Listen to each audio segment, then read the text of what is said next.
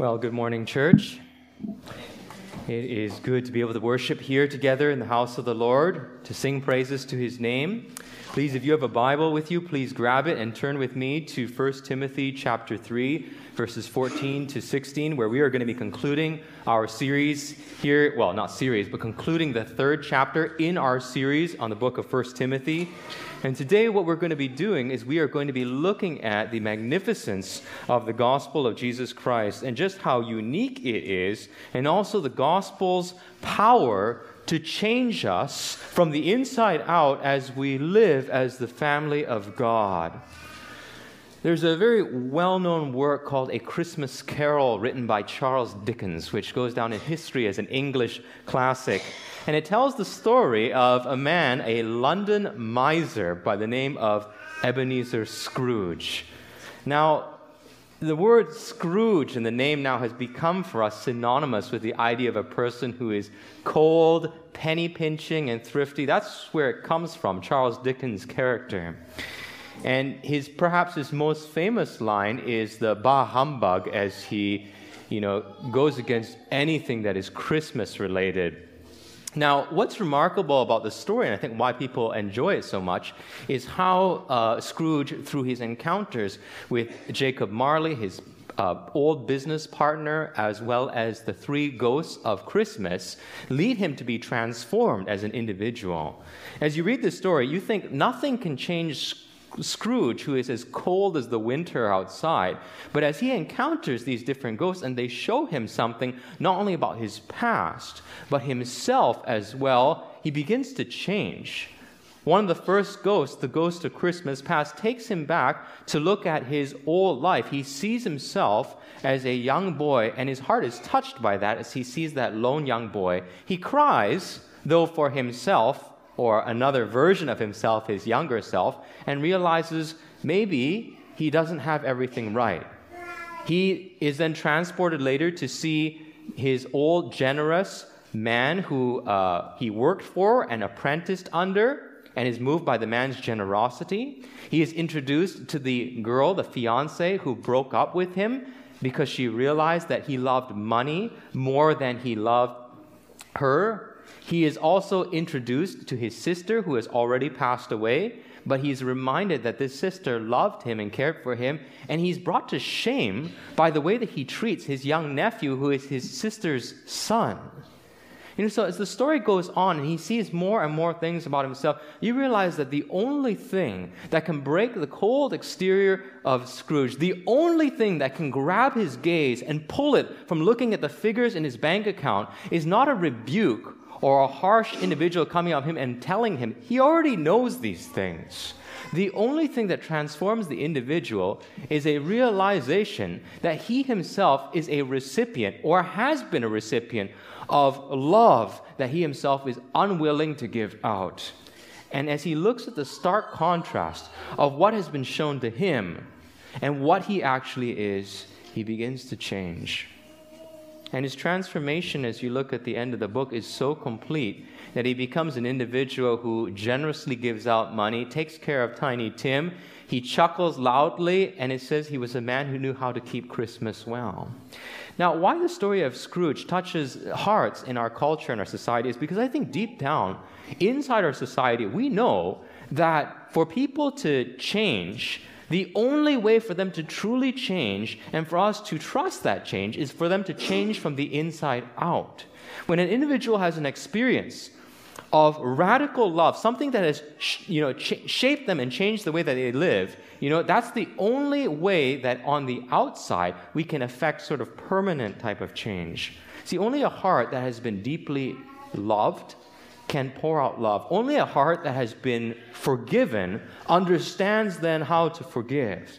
So what I'd like to do in our text today, is my hope, is that as we look at this text today, we would see that the gospel of Jesus Christ not only demands that we live differently as the people and the family of God, but the gospel as well is the very fuel that we need, the deep love of Christ that allows us to live differently and not just aspire to do so. See, only until we realize that we ourselves are recipients of divine love will we be able to act and live in a way that exhibits God's love to other people. So, church, how do you change? How do you change deeply? How do you be transformed? You must be changed from the inside out. And we are not transformed, I will argue, by willpower, but we are truly transformed by grace. So, as we go into our text today, let's just pray and invite the Lord here to speak to our souls and open His word to us. Father, you are in heaven, and your love towards us is very, very great. Father, there is no king who is like you, O God, who has become one of his own creation, O Lord, to live and to die amongst us, O God, so that we, God, might be saved. Father, I pray that you would help us to be a people who aren't just moved by temporary guilt, are motivated, oh God, to just be better human beings. That motivation will not last. But I pray, Father, that we would be deeply transformed and changed people. Changed not because of rebuke or because of guilt or because of shame, but changed, God, because we are loved, purchased, bought, even while we were your enemies. So, Father, would you work a miracle in our hearts today? If we have grown cold to this truth, oh God, reignite, God, fire in our souls. If we have never heard this from before, God, I pray you would set this light in our hearts, oh God, so we might see. So, Father in heaven, I ask, God, would you speak to us? Your word, oh God, is truth. Sanctify us in this truth. Open your truth to us, and may we hear the truth of our God. In Jesus' name I pray. Amen. Well, church, let us read together. Please follow along as I read our text, 1 Timothy chapter 3, verses 14 to 16.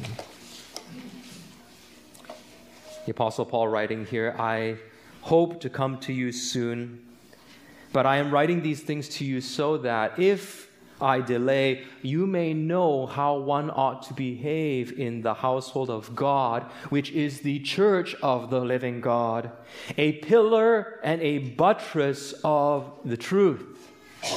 Great indeed, we confess, is the mystery of godliness. He was manifested in the flesh, vindicated by the Spirit, seen by angels, proclaimed among the nations, believed on in the world, taken up in glory.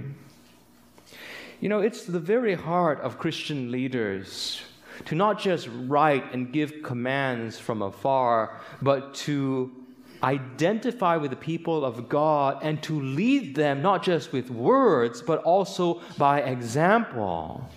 You see here that Paul had a lot to write to his young disciple Timothy, but you can also see from here his earnest desire to go and to be with not only Timothy, his beloved child in the faith, but also to be with this Ephesian church that he had spent 3 years laboring, he says, day and night over with tears to teach them and how to live in a way which honors the Lord Jesus Christ from his very own example. Now, the apostle here loved this church, and this is a hallmark, I think, and a trait of Christian leadership. Christian leadership, unlike the leadership of this world, is definitively founded on love. No CEO will be rebuked simply because he does not care about the hearts of his people. A CEO has a job to do. If he gets the task done, that is the most important thing. But a Christian is different, see? Unlike a company where an employee that does not perform well is simply just fired, you can't, in the family of God, or in your own family for that matter, look at your son or your daughter and say, you are an underperforming family member. You're fired. Out. See, anyone who runs a house that way knows nothing about what it means to actually be a parent. You try to run the church of God like a business, and you will fail at it. The church is not an institution or a corporation. It is a family. And so in the church, it is why you experience sometimes the greatest possible pain that you can experience as you watch people that you cannot coerce or fire walking down a path of their own destruction, and all you can do is go to the Lord and plead with Him for mercy and grace. If you've been a parent pleading over wayward children, you know exactly what I'm talking about. You know the pain of what it is. If only your child would make better decisions. Because the apostle loved the church, he wanted them so badly to conduct themselves like a church that honored the Lord Jesus Christ. And he wrote to them about these things in his letters that he wanted the church to do in order that they would honor Christ. If you ever wonder what a new church plant should look like, you can read all sorts of books on the shelves of major Christian bookstores and you will be confused. Everything from how to have great bouncy castles, how to have the best possible worship program, even how to have a guide to lead people into spontaneous baptisms and to maximize your throughput on any given. There's so much information out there of what it takes to build a good church. But honestly, if you are interested in being a part of a new church, or ever God calls you to a place where you're participating in a grassroots movement, actually you need not look any further than the book of 1 Timothy as your grounding and your basis point for where to start. See, a children's ministry, a coffee bar, a giant HD projector screen, these are generally maybe useful things to have, but they're not the essence of a church. They're not integral. In the first 3 chapters, Paul lays out in Timothy what is actually integral to the church. And you read through this, there's at least 6 things that we have gone over in our past sermons. The first thing we learned from it, chapter 1, verse 3, was that the church cannot tolerate false doctrine. The second thing that should characterize a church is chapter 1, verse 4. A church must be devoted to love and obedience to the truth. That must mark a church. The third thing that we learned was that in 1:18 that a church must be engaged in spiritual warfare. Church is not a country club, but it is an organization, a family that participates in war in its regular daily living. War not to kill people, but to bring people to life, pulling them out of the control of the prince of darkness and giving them truth for life in the gospel of Jesus Christ. The fourth thing that we learned from Timothy, as Paul wrote about these things in chapter 2, is that the church is to pray for the salvation of all people. Not just the people you like, but even the boss who treats you poorly is to be prayed for. For the Roman emperor and the governors who are hostile to Christianity, Paul says, pray for them. The fifth thing that we learn from these things that Paul writes about is that the church must train men and women to fulfill their God-given roles as men and women uniquely. And then the sixth thing, which we have been looking at just in the last little while, is that the church must appoint for itself qualified leaders to serve God's people and to shepherd them in the name of Christ. See, when you're looking for a church, don't ask, do they have good coffee? What you need to ask is, do they have godly character? You have these 6 things here. You have the makings of a good church here. It's not about programs. It's about the people. Are they a Christ-centered, transformed people? That's what we need to look for. There's 2 things we actually learn in this text about the church being the household of God. The first one, I think, which is quite obvious to us, and we've said it numerous times, and that is that the church is a family. We're God's family. And given that God describes us here as a household of God, a family, it's important that the church act and function like a family should. Church, have you ever stopped to consider what it means when we say that the church is a family? See, a family is not a loose collection of individuals who happen to share a common last name. It is a group of people who laugh together, cry together, feed one another, serve one another, bear each other's burdens, put up with one another. It's a group of people who are committed to each other, though you make each other absolutely furious at times. And they're always there for you. They know who you are to them, and you know who you are to them. And if you're missing, your family knows it. And just as a family has a leader, the Church of Jesus Christ is not leaderless, but has qualified individuals who serve in a fatherly way to give leadership, shepherding, counsel, love, and care for the flock that is ultimately under the authority of the Good Shepherd, Jesus Christ. So church is church for you. How do you use the word? It isn't a place where you go, Or is church for you the people who are your family? Would people miss you here if you were gone? Can you replace the word church with family as you talk, and will your speech still make sense? So you try saying this. You say, I go to church on Sundays. My church has a lot of programs. Try replacing that with the word family. I go to family on Sundays. My family has a lot of programs. Sounds really weird. But if the church for you is people, then you will say things like, I love my church. Every time my church gets together, we have such a wonderful time eating together, sharing in one another's lives, serving each other, and worshiping God and making memories. What I love most about my church is that they model Jesus' life to me and his love. You take that and you replace the word church there with family, and it works. I love my church. I love my family. Every time my family gets together, we have a wonderful time sharing memories, serving one another, being in each other's lives, crying together. What I love about my church or my family is that they model Jesus Christ's love to me. You see the difference? Huge difference in the way that we talk about the church. It's more than the building. See, if you just come here on Sundays and then you disappear, this place really for you is a building and an organization that you go to perhaps just once a week. It's not a family. See, being a family is more than just sharing a last name or sharing common DNA. Now, I remember reading the story about a bride who chose to have her stepfather walk her down the aisle and also to do her father and daughter's dance instead of her birth father, who was sitting right there. Now, that's quite a statement to make, but I think we understand that at some gut level, because as dysfunctional as families maybe are in this world and things are not ideal, we all understand that being a father is more than just providing the DNA to make another human being.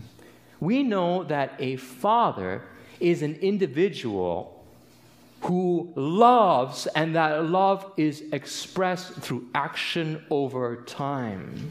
And so it is, I think, with the Church of Jesus Christ. How do you know that the Church of Jesus Christ is your true family? The true family are those that we love or love us back, and that love is expressed in action over time. You see, that girl's birth father could say, well, I love my daughter. I'm her father. And she could look at that individual and say, there's more to being a father than just saying that you love and never being involved in my life.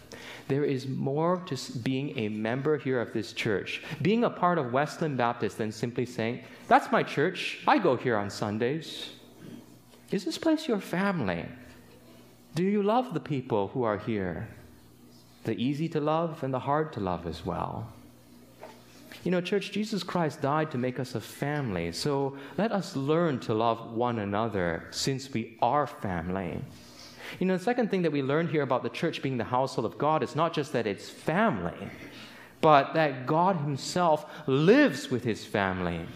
You read this throughout the Bible. You look at, for example, at Ephesians chapter 2, which explains that the church is actually the holy temple of the Lord, and that it is a dwelling place for God by the Spirit. In other words, if the church is the temple of God, what it means is that the glory of God and his very presence lives in his temple and lives amongst us as the gathered people of God. You know, the Bible tells us actually clearly that God doesn't live in temples made by human hands, as if any human structure could fully contain him. Can't. You know, sometimes I wonder what would happen, you know, as you think about this. If truly God lives amongst his people, where his people are, there God is, I really wonder sometimes what would happen if I went outside our church and I stuck a sign out that says, God lives here on Sundays when his people are gathered and in their homes during the rest of the week. Don't think that the church is just a building. I think it would maybe catch some attention. You know, most people think of the church or the physical building just as a sacred space, and they say, God must live here. The God of the Bible, the God of the New Testament says, I live amongst my people. All throughout the Old Testament, you realize when you read about the people of Israel, you see actually what makes them unique.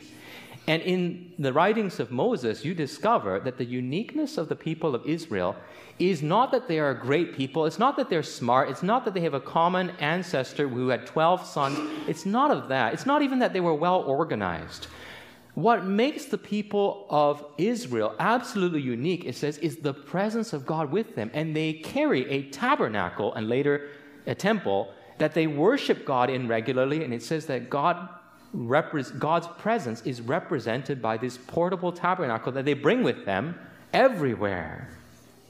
Now, after the people of Israel sin against God by making these golden calves while Moses is up on Mount Sinai, we read about God's judgment against them, which is really severe. Exodus 33 says this, "Go up to a land flowing with milk and honey, but I will not go up among you, lest I consume you on the way, for you are a stiff-necked people." When the people heard this disastrous word, they mourned, and no one put on his ornaments. See, the most terrible thing that can happen to you in this life is that you inherit a ton of money, health, and wealth, but you lose the presence of God. See, you want to know if you are a true Christian and a believer in God. See, just ask yourself this. If God gave you money and great health but left you alone, would you be happy? Is that what you pray for every single day? See, for the true believer, losing the presence of God and not God's gift is actually what is most devastating in life. Now, in Israel, God's presence was primarily centered around the physical temple. But when you get to the New Testament, you realize that God's presence is expanded to the living stones of the people who constitute his church. You read Matthew chapter 18, verse 20, that says, "For where 2 or 3 are gathered in my name, there am I among them."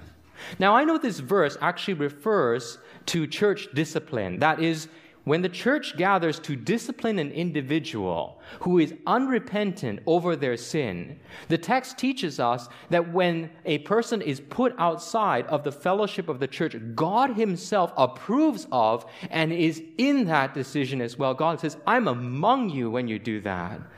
But if God is with us when we are waging spiritual war, making sure that the church is pure, how much more so is God with us when we are involved in the praise of his name? I think this is why it's so important for us to understand why we as Christians actually gather together and should belong to a local church. Because if this is true, it's in the presence of other Christians that God actually chooses to make his presence especially and uniquely known and experienced. And you see this actually in the Psalms. For example, Psalm 22 verse 3 says, "Yet you are holy, enthroned on the praises of your people." Now, do you realize how significant of a statement that is? What does that tell us about God? Last week on Canada Day, I was at a nearby church celebrating, and I was eating a hot dog, and I took a chair and I put it down on a place that I could eat, and to my surprise, the whole chair actually toppled over, and I almost fell out, and I caught myself at the last moment. When I looked down, I realized that I had placed my chair half on concrete and half on a bit of dirt. But what I didn't realize was that the dirt there was extremely loose, so loose and actually so deep that when I actually sat on the chair, it couldn't take my weight, and the whole chair sank down an entire foot, almost throwing me off of it. Now, I thought to myself, funnily enough, if I was a king, what kind of a sight would I have made? A very undignified king. First of all, probably a very poor king to sit on a plastic chair. But what kind of king has a throne that topples over and is placed on dirt? It's not a king worthy of worship. Now, instead, if I was a king that was given a gold throne to sit on and my platform was not dirt, but had diamonds instead everywhere, you would look at that and you would say, that's probably some king. He commands an incredible amount of wealth. If that's what he has on his chair, what else does he have in his house? That must be a great individual. So what we ride on, what we sit on, says something about who you are and what kind of wealth you have available to you. Same thing when it comes to the throne of God. When the Bible tells us that the highest heavens cannot contain God, and that God rides on the praises of his people, his throne is on the praises of people, you realize that God is so magnificent, so impressive, so worthy of our worship, so out of this world that he doesn't even sit on physical objects made out of matter. God is a God who says, I can make my throne on the adoration of my subjects. You beat that. What kind of king can do that? Only God can. See, do you realize what's happening when the church gathers together? When we sing praises to God, when we sit under the preaching of his word, and our hearts resound with praise to God because of the truth that we are hearing, and we come to a realization of who God is, and our hearts worship him, what is happening in our gathered worship is that adoring hearts create a platform and a throne for the great King to come and to sit on and to be pleased by our worship. So we come here and we praise God in worship, and we say, God, come and sit. Be with us now, O Lord. Sit on the praises of your people. When we praise God in the church, God is present. You see why worshiping with your church family is important. Don't look for church programs primarily. Come to the church and say, is God present here? Because if he's not present here, I don't want to be here. I want the presence of God. You know, if God is present when his people gather praise, this is actually immensely encouraging to us as believers. It means there's nothing that can stop God in this world from being with you. You know, this week I read the story in Open Doors of a man in Iran, a persecuted country, who was imprisoned for his faith. And although Mojtaba, this Iranian house church leader, was initially fearful and upset about being thrown in prison, he began to share the gospel of Jesus Christ in prison. He so earnestly desired to have a Bible, but of course, no Christians are allowed to have Bibles in prisons. But his prayers to God were heard and answered, and God moved a Muslim imam to have pity on him and helped him smuggle in Christian scriptures so he could have them. He began circulating the scriptures in the prison and leading people to Jesus Christ right there. Mojtaba wrote that he did not pray that God would release him from prison, because as he saw people getting saved, he realized that God could use him anywhere and that God was not limited by prison walls. What he says he prays for Christians is not for release from prison, is that they would have inner joy and peace from God himself, the very presence of God wherever they are. See, that's what's important. If you know that God sits enthroned on the praises of his people, then no guard, no prison, no locked door, no loss of your job, no health circumstances, no hospital bed can ever keep God away from you. Praise God with his people, and he'll be there. You know, that's what happened to Paul and Silas when they were jailed in Acts chapter 16. It says that at midnight they were there in the prison, and instead of moaning over their wounds, their hearts were filled with joy, and they were singing praises to God at midnight. And all the prisoners were listening to them, and God in his presence brings an earthquake, shakes the place, all the doors open, the jailer looks at it, he's scared, thinks that all the prisoners have escaped, is about to kill himself. Paul says, we're all here. The jailer, for the first time, a hardened Roman soldier, heard the singing of the gospel, maybe didn't think much of it, but as he came face to face with the reality that God is real and present and did something miraculous, took the theology that he heard sung from Paul, probably hearing that there was the wrath of God and that Paul had been saved from it, realized he himself needed salvation, grabs them, calls for lights, and says, sirs, what must I do to be saved? And they tell him, believe in the Lord Jesus Christ, and you will be saved. And that night, the jailer goes home, washes Paul and Silas's wounds, and he and his family are led to the Lord Jesus Christ and saved. So, you know, when the church lives and worships like the church and the very presence of God is there, people begin to see God for who he is. That's why it's so important, church, that we be the church. You know, there's one more thing that's important here in verse 15, and that is it says here that the church is the pillar and the buttress of the truth. In other words, the church is what actually holds up the gospel on a solid platform for all the world to see. Now, I know that when I read about universities, many universities have in their mottos some form of like seeking the truth, or truth conquers all, or truth for life, whatever it is. Universities love talking about the truth. You know what makes the Christian church so unique compared to a university? See, a university is a place of higher education, and certainly a church is a place where you are educated, of course, in different things, spiritual things. Well, what makes a church different from a university is that the church does not claim to just be looking for the truth. The church makes the incredibly bold claim that we have the truth, and if you want to know the truth, let us introduce you to the truth. And guess what? The truth is not just an abstract concept, it's a person. You know, as one famous preacher said, God has not given us, and we're talking about proofs of Christianity, necessarily an airtight, watertight argument, but He has given us an airtight and watertight person. Jesus Christ is the best argument that we have for Christianity, right? Display Jesus to someone, and you introduce to them the living God. He is the best argument or apologetic for Christianity. There are many people in our world who will never deal with the intellectual arguments of the ivory tower in our universities, but show them the person of Jesus Christ, and they will say, I don't know how to say it, but I have seen something different, and I believe He is the Son of God. The farmer who has no education can know about God's truth because they can be introduced to the truth, not through a university, but through a person. You know, when the church lives as the way that the church is supposed to live, this truth about Jesus Christ is held up as valuable and precious for all the world to see.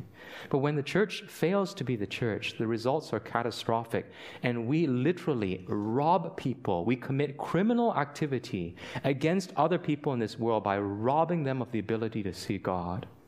You know, when creation began, God revealed Himself, to people, like to Adam personally.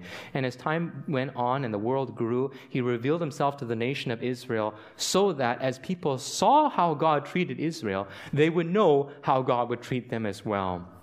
And now here on this side of the cross, we realize that God has revealed Himself to us in the person of Jesus Christ. Do you want to know what God is like? Look at the person of Jesus Christ and you will be introduced to God. One commentator said this about how important it is, the task that a local church has. He writes, each local church has in its power to support and strengthen the truth by its witness to the faith and by the lives of its members. So when people look at us as a church and they see the poor amongst us saying, it's okay, God is my inheritance, and a dying Christian amongst us saying, it's okay, my desire is to depart and be with Christ, for that is far better, they will look at you and say, that's crazy. What do you believe? And as they look at these lives which are so different, one poor, one dying, another rich, and they look up these pillars to the top, what are you holding up? What is it that you believe? And they're introduced to the work and person of Jesus Christ. And nobody looks at a pillar that's broken down and lying on the ground, but everyone is very interested in a pillar that can withstand the force of a hurricane. Say, what is that built on? I want to know what that is. I think that's why God gives trials in this life.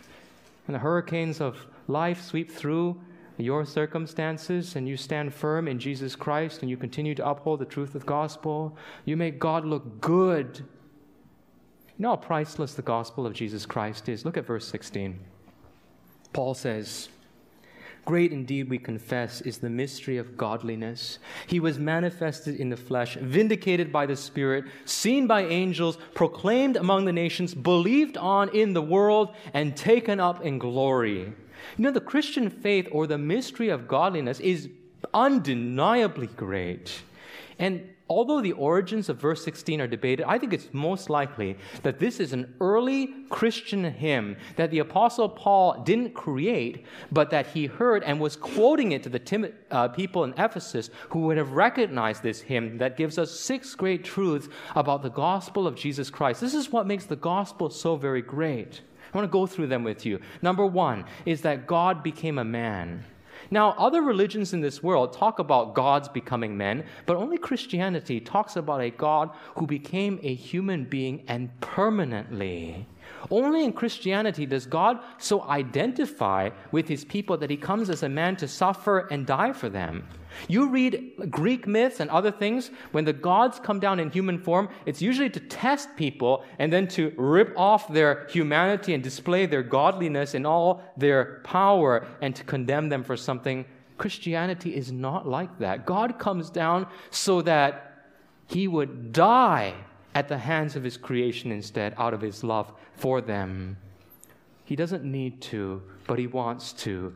Identifies with them and dies on the cross for them. See, most religions have no problem believing in God. This is where they stumble. The idea that God could become a man, and furthermore, that God would need to become a man to save us from our sins.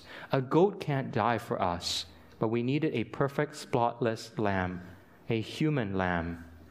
That's why the Bible says in 1 Timothy 2, verse 5 this, "For there is one God and there is one mediator between God and man, the man, Jesus Christ." We praise God that he sent us a man, but not just any man, the God-man himself. You know, the second thing that we learn from this vindicated by the Spirit is also important. Now, I think this almost certainly means that though Jesus died a dishonorable, criminal's death on the cross, the resurrection of Jesus Christ from the dead vindicated him as not a criminal, but as an innocent human being. See, we moderns don't have a natural sense of revulsion that the ancients would have felt as they heard about Jesus Christ dying on the cross and being crucified. See, in their world, dying on the cross meant you were probably a horrible, disgusting, and despicable individual who absolutely deserved that kind of punishment. It was reserved for the worst people, and even for Romans. Roman citizens could not be crucified. So ignoble was it as a death. Now, to try to capture that feeling, see, if I told you in our culture, you heard someone saying, "My grandfather died in a concentration camp. He starved to death." You would say to that, "I'm so sorry. That's absolutely terrible what happened. You're such a strong person." You know, we look at that and we would say, that's a crime. But if that same person said to you, "My grandfather died in a Nazi concentration camp," you say, "How did he die?" "He fell off the guard tower." You would look at that and you would say, "I'm not sure what to say to you right now. I'm not sure why you're telling me this." Why? Because in our culture, in our world, without even me having to explain anything, you know right away that an individual who starves to death in a concentration camp is a victim of one of the most horrific circumstances known to man, the Nazi genocide of the Jews. And the people who served on those guard towers should have known better what they were doing, to treat other human beings like that. If they died by falling off a guard tower, most people want to say, "Good, he probably deserved that and worse." When you talk about the cross of Jesus Christ, it's like that. The same despicable feeling that you have towards an individual falling off a Nazi guard tower is the same way that individuals during that time would have looked at Jesus. Crucified Messiah, dying on a Roman cross, must have been a criminal, evil person, probably deserved that. The Apostle Paul, he knew his Bible. He read Deuteronomy 21:23, which says, "Cursed is everyone who is hanged on a tree." And he looked at Jesus and said, "Crucified Messiah? That's an oxymoron. That's like jumbo shrimp." It's like one person who said, "I'm a deeply superficial person." That makes absolutely no sense. You can't have a crucified Messiah. And yet, when Jesus Christ rises from the dead, Paul's theology changes as he meets him there on the Damascus Road. I can imagine that in Paul's head, the guy who knew the Bible really well, he would have said, "Okay, I've been killing all these Christians because I know my Bible. I have the zeal of Phineas. They dare to make Jesus a god and to worship him. I know the scriptures. I need to kill these people who are blaspheming against God." Wait a minute. I met him on the road to Damascus. If God raised him from the dead, it means that God wasn't angry with him. But I read that cursed is everyone who died on a tree. How do I put the two together? Wait a minute. If God isn't angry with him because he raised him from the dead and gave him new life, and he is cursed, what could that curse possibly be for? There's only one logical explanation. He was not cursed then for his own sins. He must have been cursed for the sins of others. And then in his head, he would have gone through the Bible and thought to himself, where do I see a Messiah who is cursed?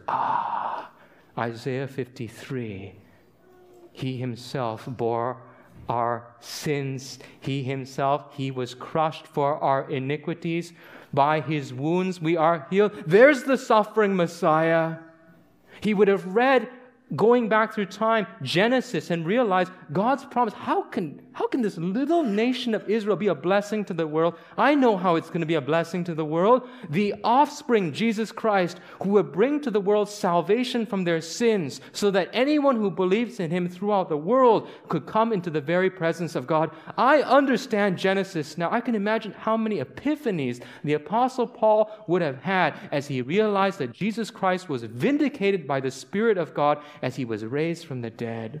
See, Jesus Christ's resurrection is so important because it shows us he was not a criminal, though he died a criminal's death. We are the criminal. He died and was cursed because to remove the curse from us. You know, the third thing that we learned here in our text is that angels, seen by angels. Now, I'm fully aware that in our modern world, people, if you say that you believe in angels in this world, people will say, do you also believe in the tooth fairy? If you're at these childish things, why not go all the way and believe in leprechauns? See, in our culture, angels are fictional creatures that sit on clouds and play harps all day. There's nothing exceptional about them. They're artwork. But the Bible paints a very different picture of angels. You read in the book of 2 Kings of an angel that destroys 185,000 battle-hardened Assyrian soldiers. You read in Job 38 that the angels were there and worshiping God as God sank the foundations of the world into place. You read in Hebrews 1 verse 7 that God calls his angels winds, and he calls his ministers, these angels, flames of fire as well. So you want to think about how tough and how dangerous these creatures are. Can you outrun an angel? Well, can you outrun the wind? No, you can't. Can you wrestle an angel? Let me ask you a question. Can you wrestle with fire and put fire in a chokehold? If you can't do that, you cannot fight an angel. See, angels are magnificent, superb beings. So when Peter says in 1 Peter 1:12 that angels long to look into our salvation, what Peter is trying to tell us is, do you understand just how valuable your salvation is? These creatures which are so magnificent long to look into what you have. Do you realize what it means that an angel envies what you, child, have? It would be like Jeff Bezos, who is the richest man in the world and founder of Amazon, coming to you right now and saying, I have a lot of money, but can I look in your safety deposit box? Because I think you have something I can't have. So you look at it and you're like, wow. Women truly were actually not the first eyewitnesses at the resurrection. The first eyewitnesses to the resurrection were angels. And that's why they were able to tell the women, why do you look for the living amongst the dead? He's not here, he's risen. They saw him. See, you realize that when we talk about Christianity, and they say there are no eyewitnesses, they're all dead, that's actually wrong. There are eyewitnesses. The angels are still alive, and they have seen him. And if a creature so great worships God and has seen him, how much more so you, little human being? Number 4, right? Proclaimed among the nations. The glorious gospel of Jesus Christ is not some great family secret that we keep, not like in Kentucky where everyone guards their Kentucky Fried Chicken recipe. And people in the South, they love their fried chicken, and they will go to death to preserve that thing. The Christian church is not like that. We don't guard our secret recipe or our medicine for ourselves only. We bring it out to the world and say, I share it with all of you. It was given to me, so I give it to you as well. You realize how significant it is that it says proclaimed among the nations and not proclaimed amongst the Jews? That would be devastating for us if the gospel was only for the Jews or for a particular group of people, or good people, or rich people, or people who haven't screwed up too much in life. Can you imagine being sick and dying and learning that a foreign hospital has a new drug to treat you, and you fly over to that country and you say, please treat me, I'm dying, and they say, I'm sorry, we don't serve Canadians and foreigners here. That's what the gospel of Jesus Christ will be like. We take it for granted when it says the gospel is proclaimed among the nations and not just amongst a particular ethnic people. Christianity is really the only religion in the world, that is not bound by cultural ties, but goes out into all the world. Jesus is worshipped in every tribe, tongue, and nation according to people's customs. Number 5 here, Jesus isn't just a potential Savior, but He is an actual Savior. It says He is believed on in the world. You know what hope this is for us, brothers and sisters? This is like past kind of tense. It's like final. He's believed on in the world, not might be believed on. It means that when you and I go out and share the gospel of Jesus Christ with people from different tribes, with our neighbors, all sorts of people, we know that at the very end of the day, there will be people who believe in Him.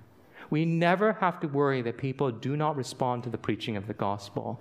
Jesus Christ did not just die to hopefully effect salvation and then one day in the future be sitting there in heaven and say, oh, well, my goodness, nobody actually came to know me. How sad. He came to secure an actual people who would believe in Him and to fill His heaven with worshipers, and He will get exactly what He intends to get. So let's go out and preach the gospel because people will be saved. The 6th thing that we learned here about this, taken up in glory, is also really significant because it means Jesus is alive. He's interceding at God's right hand right now in heaven for us, and He will stay there until all the redeemed are saved, and then He will come again to judge the living and the dead. You read Acts chapter 1, verses 9 to 11, which says this, and when He had said these things, Jesus talking, as they were looking on, He was lifted up, and a cloud took Him out of their sight. And while they were gazing into heaven as He went, behold, 2 men stood by them in white robes and said, Men of Galilee, why do you stand looking into heaven? This Jesus who was taken up from you into heaven will come in the same way that you saw Him go into heaven. See, the fact that Jesus actually came back to life is not unique. Jesus was not the first person to be resurrected from the dead. Jesus actually raised Lazarus from the dead. Elisha also raised the Shunammite woman's son. Jesus is not the first resurrected person from the dead. What's unique about Jesus is that He was not only resurrected, but He was resurrected never to die again and was taken up into the presence of God. That's what makes Him unique. And one day, the implication here, what's unfinished, is that He will return. Church, we don't need to cry that Jesus is not here with us now, right? Because He tells us in John chapter 14, verse 3, I'm going to prepare a place for you, and one day I will come again and take you to be with me where I am, my home. And so this is a huge promise. When it says Jesus Christ is taken up in glory, it means that He is the uniquely resurrected one who lives right now, and one day He is coming again. That's the last line of the song. Can you see why that's worth singing about, Christians? Our unspoken hope that Jesus is coming back one day, not as our enemy and our judge, but as our friend, to take us to be with Him, to free us from this world. That's why we can sing songs like this. In church, friends, the church is the only place in the world that will hold up this truth about Jesus Christ and His great love for you on the cross. And if that truth has changed you and you understand that deeply inside your own soul, you will live differently. You can't not forgive people if you truly get the forgiveness Jesus Christ gave you. You can't look at enemies and say, I can't love that individual. Do you know what they've done to me? Do you know what you have done to God? And do you know what He paid in His love for you so that you could be with Him? You want to change deeply. The only way to change deeply, to be a more truly, divinely loving, patient, and kind person who can give of yourself to the point where you actually die, is to go to the one who gave of Himself to the point of death for you. And when you are moved by that, changed by that, transformed by that, and you grasp that deep in your soul, you will live differently. You will love differently. And you will talk to people and lead them to Jesus. You know, if you're not a believer here, you know, you are a sinner who is in need of the grace of God and forgiveness from Him. Would you just turn your life over to Him? Stop doing things your own way and learn to be transformed by the love of God so that you might go out into this world and be a force for ultimate spiritual good. See, if you really get the gospel and you hear things like, you ought to live this way, you will say, I can live this way. I don't live this way because I feel guilty, because someone told me to, or somebody is checking up on me. I live this way because it is my joy to live this way, because another person lived this way for me. And the world, church, as we live this way, may the world be amazed at the rock-solid truth of the gospel of Jesus Christ, that none of the storms or earthquakes in this life can move. Are you changed by the gospel? Is the Church of Jesus Christ your precious family? Church, may God make us into people who treasure, savor, and value the gospel. Let's pray. Father in heaven, thank you so much, God, for loving us, for taking care of us and providing for us and giving us the gospel. Lord, I just ask, Father, that in all that we say and that we do, help us to be a transformed people. A people who are transformed by the gospel, who live the gospel, and in all that we do, O God, proclaim the gospel not just with our lips, but with the way that we live. God, help us to love Jesus. In your name I pray. Amen.